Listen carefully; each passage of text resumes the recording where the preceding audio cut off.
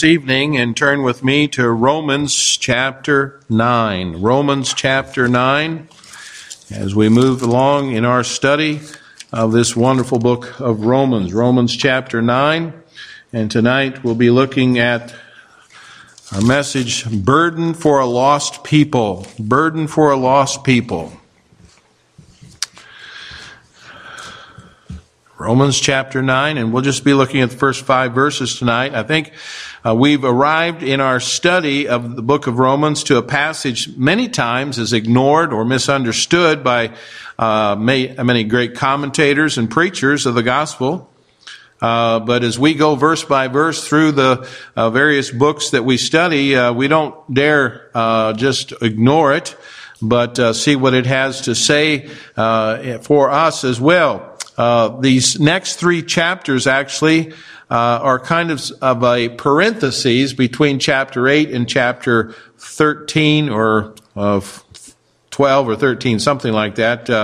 I said 3, 9, 10, 11, 12. That's 4 chapters, I should say. Many Bible scholars feel that this passage has no relevance to us in the church age at all. And yet, we're going to see as we go through these verses, there are truths here that must be understood. And up until this point, Paul has been going about the task of proving that salvation is a sovereign work of God brought through grace by faith. And he's been telling his readers that men are saved by trusting the finished work of Christ on Calvary apart from any rituals or works. And again, that's why this book goes so well with our study in Galatians as well. But any Jew that was reading the book of Romans or the writing from Paul up to this point might get the idea that salvation by faith was just for the Gentiles. He might come to a conclusion that there's no hope for those who were descendants of Abraham. And so Paul pauses kind of in his teaching here to let his readers know, if they're Jewish readers, that God wasn't finished with them as Jews. They still figured prominently in his plan for the future. And as we move through the next several chapters here, we'll see that they have he has a lot to say to the Jews as well. But there is also some meat here for us as well. So in these opening verses of chapter 9, reveals the heart of Paul for his people, the Jews. In doing so, he teaches us a lesson about the kind of heart we should have for the lost people around us tonight.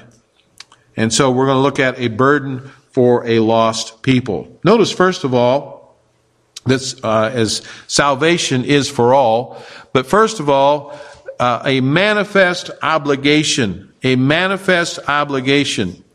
Now, the first 3 verses really expose Paul's heart for those who were lost in Israel.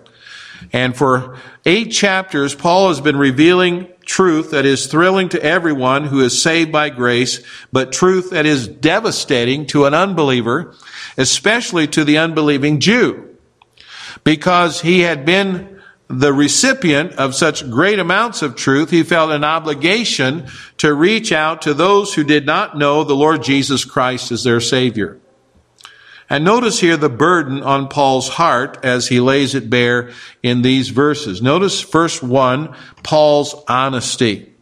He says here, I say the truth in Christ, I lie not, my conscience also bearing me witness in the Holy Ghost. Now, all lost people, but especially the Jew, have looked with distrust and doubt at the message of the cross. And Paul has shared a lot of truth here, truth that, if taken literally, prove that outside of a personal relationship with Jesus Christ, there is no hope for salvation. Some people, hearing the message of Paul, may have been tempted to think, Paul, are you really telling us the truth? Are you lying? Are you messing with us? Or what's going on, Paul? And after a scalding condemnation of Judaism, some Jews might even felt like, boy, we're just utterly outcasts here. We're hopelessly written off by God forever. And yet Paul wants these people to know that he has a heart for them. He wants them to see that he is sincere about what he's saying and that he really does care. And that's why he calls the Lord, the Holy Spirit, and his own heart, to testify to his honesty here. Paul wants them to know that the message that he's giving is absolutely true. And it's vital that believers operate from an honest heart. It's vital that you and I operate from an honest heart. The world must know that we love them. Now, do you love the world? Well, when I say the world, I mean the people of the world. We're told to love not the world, neither the things of the world, but we are to love the people of the world. When we say we love the world, are we concerned about them? We talked about that a little bit this morning, about being concerned about our neighbors, being concerned about those perhaps that we work with. Now, John warned us that we could have a false love. He told us that true love manifests itself in actions on behalf of others. 1 John 3:18 says, "My little children, let us not love in word, neither in tongue, but in deed and in truth." And so if we're going to say, I love my neighbor, I love my fellow worker, I love the people of our community, then we got to be honest about that. Do we really love them, or do we really have a concern about them? We must give them no reason to mistrust us or the gospel message that we preach. We must never be guilty of saying anything that's untrue or hypocritical to those outside the family of God. And so we may be the only hope that they ever have coming to Jesus. So first of all, we see Paul's honesty. Secondly, we see Paul's heaviness, verse 2. In verse 2, he says, that I have great heaviness and continual sorrow in my heart.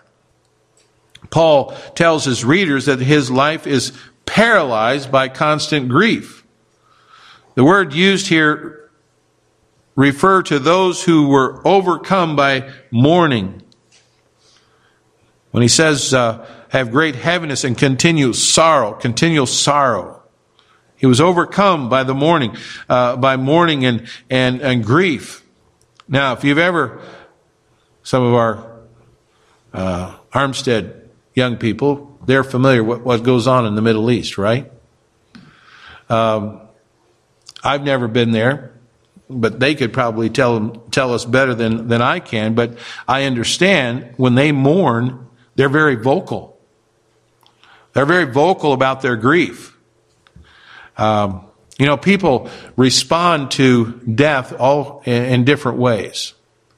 I've been a chaplain for a number of years and have been on death notifications where we've notified a family of the death of a member of their family, and they respond all kinds of ways. And some really, really get very emotional and begin weeping and wailing. But I don't think it's anything like that Middle East weeping and wailing that they do over there. They're very vocal. To listen to them wail, it almost makes you feel as though you think they're being ripped apart. Paul wants his readers to know that he is operating under a heavy, heavy burden in his heart. Heavy burden for the lost of his people. Like a mother who's lost a child. I've been around some of those mothers who've lost children in car accidents. And it's a terrible thing to have to be there, but they need someone. And I've been privileged to be able to help and comfort them, but sometimes there's just not much you can do. You can just be there. There's not much you can say. But Paul's heart is broken over the condition of the lost sinner. He lives under the constant burden of the reality that they are headed for hell.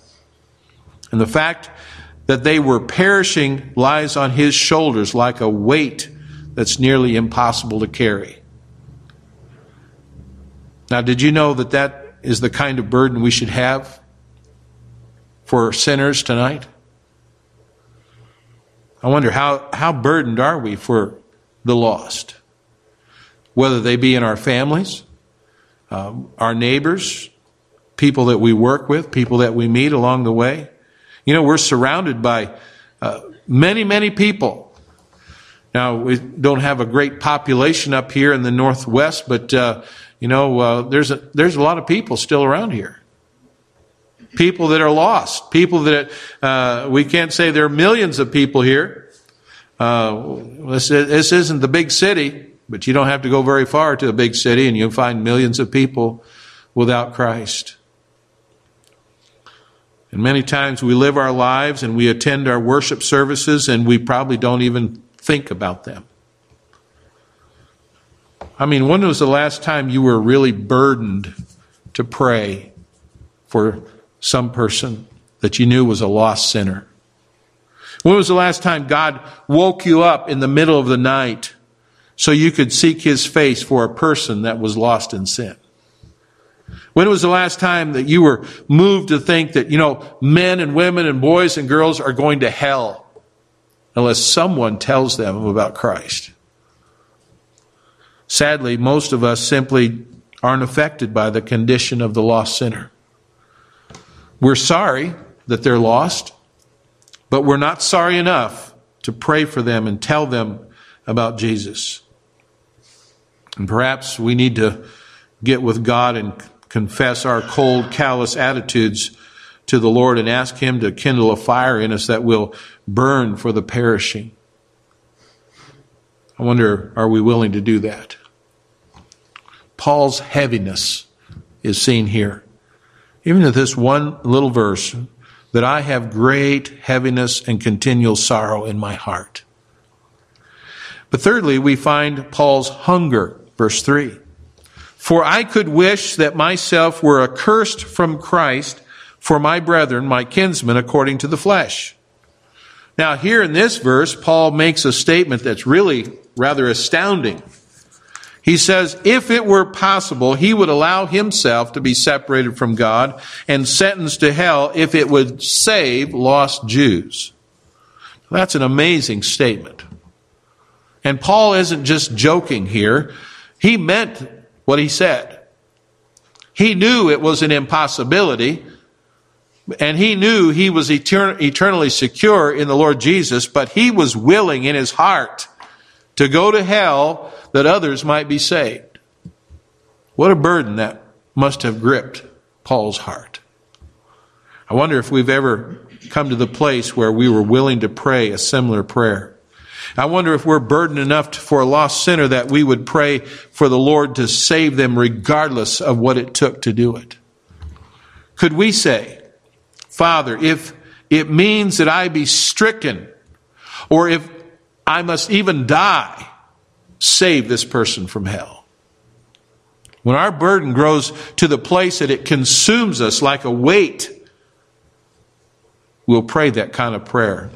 When we get serious, I believe we'll see the Lord speak to hearts. I remember reading of a woman who became burdened for her drunken, abusive husband. She loved God, but he would not listen to the gospel. He was a vile man. He had no use for the church or for God. And one time there was a revival in her church, and she attended, and she invited the evangelist for supper.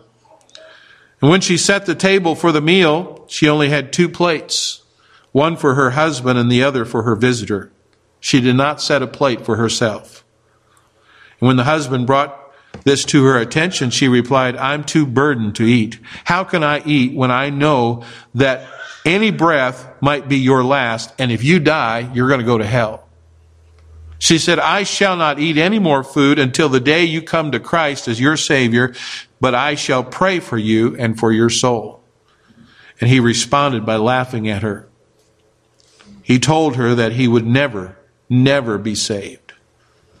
But it wasn't many days until the husband became broken over his sins, and he came to know Jesus as his personal Savior. And by the way, we're under the same obligation that occupied the mind of the apostle. There is a lost world all around us, and we must be under the burden for their lost souls. And so there's a manifest obligation. Secondly, there's a missed opportunity.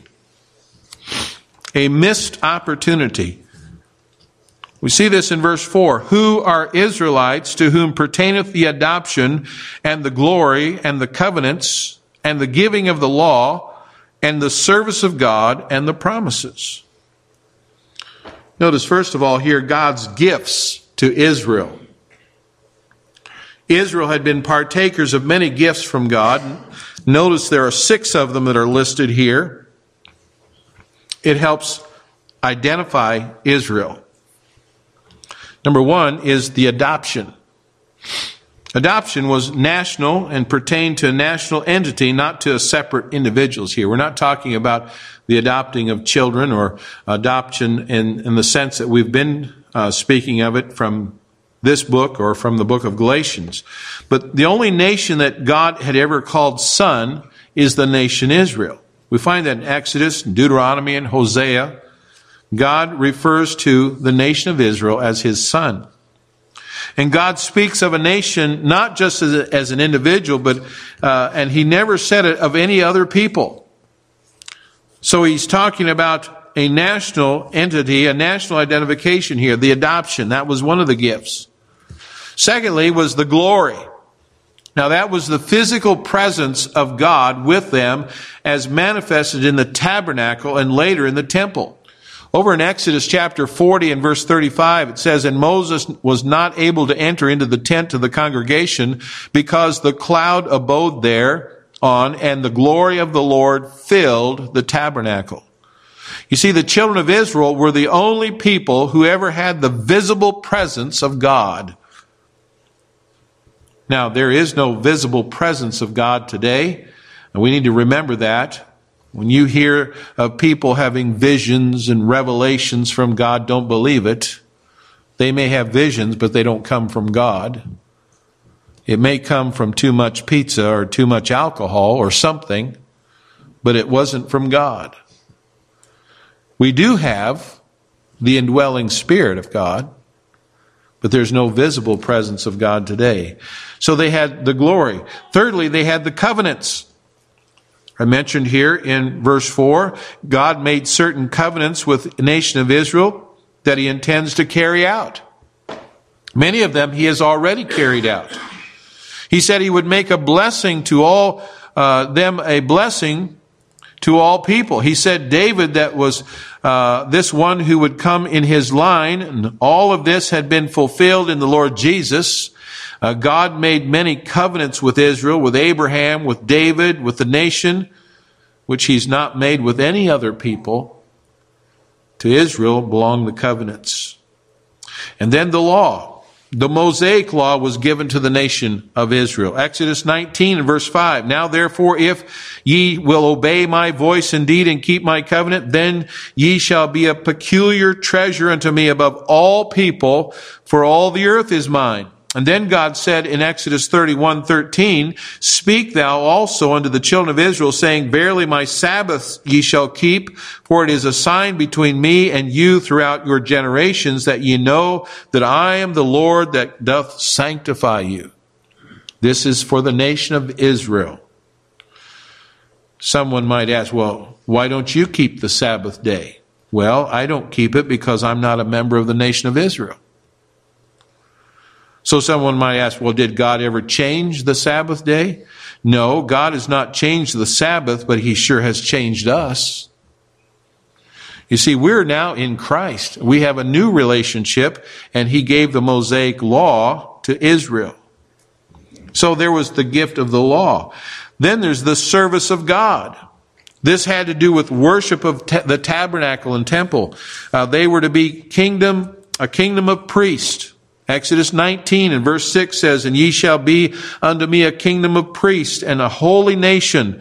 These are the words which thou shalt speak unto the children of Israel. Now the nation had failed God, but God did not give up his purpose that they should be priests. And so God took the tribe of Levi and gave them the responsibility of serving and caring for the tabernacle, and later on it was the temple. Now, in the future, in the millennial kingdom, the nation of Israel once again be God's priest here upon earth. And then the sixth gift is the promises. Now, the Old Testament is filled with promises he made to these people. God told Joshua, Moses, my servant, is dead. Now therefore arise, go over this Jordan, thou and all this people, into the land which I do give to them, even to the children of Israel. Now the children of Israel were to possess the land. It was the promised land. And so this was a special covenant relationship with him, and they were considered his people. You see, all of the Old Testament prophets and prophecies were given to them. All the promises concerning the Messiah and coming kingdom were given to them. The people of Israel had been given more light than any people group in the world.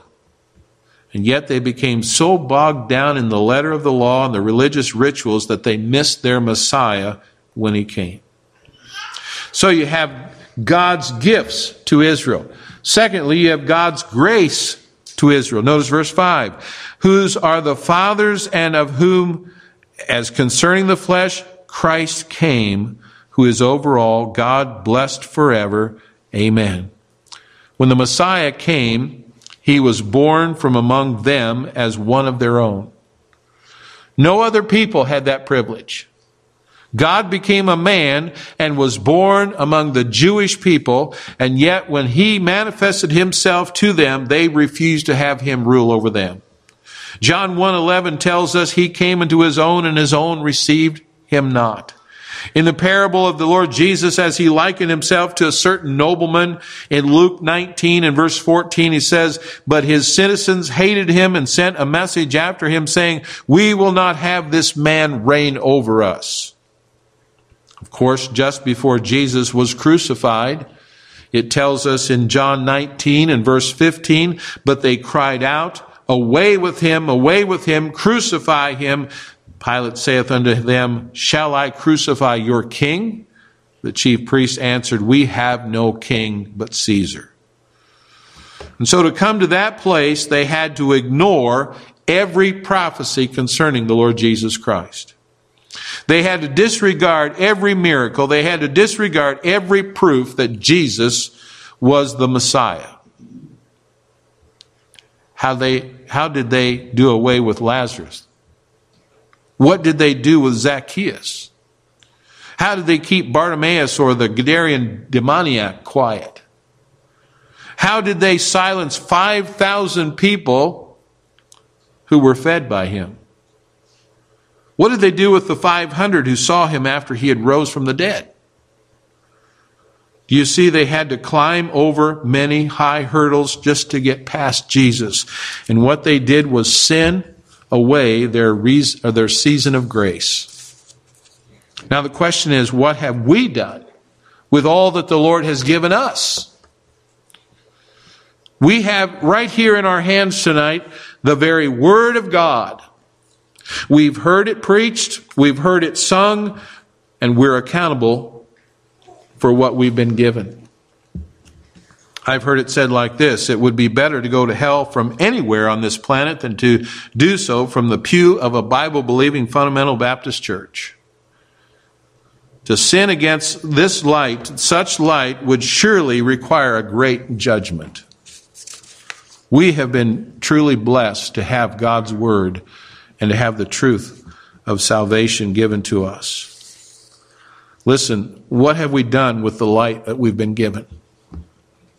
Have we responded to it by embracing the Lord Jesus Christ and His salvation? Or have we turned a deaf ear to the pleading of the Holy Spirit? Let's not let our lives be lives that are summed up as a missed opportunity. Israel missed an opportunity. Let's not miss our opportunity. And then thirdly, a magnificent observation. Again in verse 5, he says, whose are the fathers, and of whom are concerning the flesh Christ came, who is over all, God blessed forever. Amen. Paul ends this section with kind of a little doxology of sorts. He reminds his readers that this Jesus he's preaching was no ordinary man. He is no poor fool who didn't know how to keep his mouth shut or keep himself from being nailed to a cross. No, Paul closes this section by reminding us who Jesus is. And may we never forget this great Lord we serve and we love. Notice Paul's magnificent observations. First of all, concerning the person of Jesus. Paul calls him Christ. The word means anointed. Paul is simply reminding us that Jesus is the fulfillment of all the Old Testament prophecies concerning the Messiah. He's the one God the Father promised to send. He's the one who came to take away the sins of the world, John 1:29. He's worthy of our faith, our love, and our worship. He is the Christ. He is Lord and He is Savior. And may we never forget to love Him and honor Him as such. And so he speaks of His person, the person of Jesus. He also speaks concerning the power of Jesus. Notice that Paul says here, He's over all. Who is over all? We must remember that Jesus is an agent of creation. John 1:3 says, all things were made by Him, and without Him was not anything made that was made. We must remember He possesses all power in heaven and earth. Matthew 28:18. We must remember that He is the King of kings and the Lord of lords. Revelation 19 and verse 16. We must remember that Jesus is the one who holds all things together. Hebrews 1:3. And since He has that kind of awesome power, we can trust Him to be able to do everything He's promised to do and will do. He is able. Ephesians 3:20 says, now unto Him that is able to do exceedingly abundantly above all we ask or think, according to the power that worketh in us. Friends, He's not the God who was. He's still the great I am. He's all we need. So he makes this observation concerning the person of Jesus Christ, the power of Jesus, and then thirdly, the position of Jesus. Paul doesn't stop there. He goes on to remind us that Jesus is also God. Speaking of the deity of Christ, it says there, Christ came who is over all, God blessed forever, in verse 5. Now, this is kind of a strange way to construct a doxology. Without exception, in both the Old and the New Testaments, the word blessed always comes before the name of God. Let me give you a few examples. Genesis 14 and verse 20. And blessed be the Most High God, which hath delivered thine enemies into thine hand, and He gave them tithes of all. Genesis 24:27. And He said, blessed be the Lord God of my master Abraham. In 1 Kings 1 and verse 48, he says, and also thus said the king, blessed be the Lord God of Israel, which hath given one to sit on my throne this day. In Psalm 41 and verse 13, he said, blessed be the Lord God of Israel from everlasting to everlasting. Amen and amen. In Daniel 3 and verse 28, then Nebuchadnezzar spake and said, blessed be the God of Shadrach, Meshach, and Abednego. In Luke 1:68, blessed be the Lord God of Israel, for He hath visited and redeemed His people. In 2 Corinthians 1 verse 3, blessed be God, even the Father of our Lord Jesus Christ, the Father of mercies and the God of all comfort. And we could go on and on and on tonight with verses throughout the Old and New Testament. And there are dozens of them. But I think these few will prove the point here. And what is that point? Just this, that simple statement, Paul is very clearly trying to show his readers that Jesus is God. How? Well, the pronoun, look at it here, who is over all, God blessed forever. The pronoun who has its antecedent, the word Christ, and who is the antecedent of God. And you see how the apostle tied them together. It wasn't an accident that he put blessed after God. Christ came, who is over all, God blessed forever. This was the inspiration of the Holy Spirit. And Paul was giving the saints of God another reason to rejoice. He's reminding us that Jesus is God. Jesus was not just another prophet, as some religions will try to tell you today. Oh, he's just another prophet. No, Jesus is God. That's very important. And since that's true, he's worthy of all love and worship and devotion that we can give him. Are we exalting him as we should? Well, Paul's theme in these 5 verses here has been the salvation of the lost sheep of Israel. Paul does not want them to go to hell. He wants to share with them the truth that his heart is broken for their condition and that he would do anything to see them saved by grace. I wonder, is that our heart tonight? Not just for the lost Jews, but for your lost neighbors, your lost family members. Are you burdened for them? Again, how long has it been since you brought their names up before the throne of grace? How long has it been since you wept for those who are separated from God by the gulf of sin? There's no better time to come before God, the God of glory, and seek his face for them than right now. Let's pray.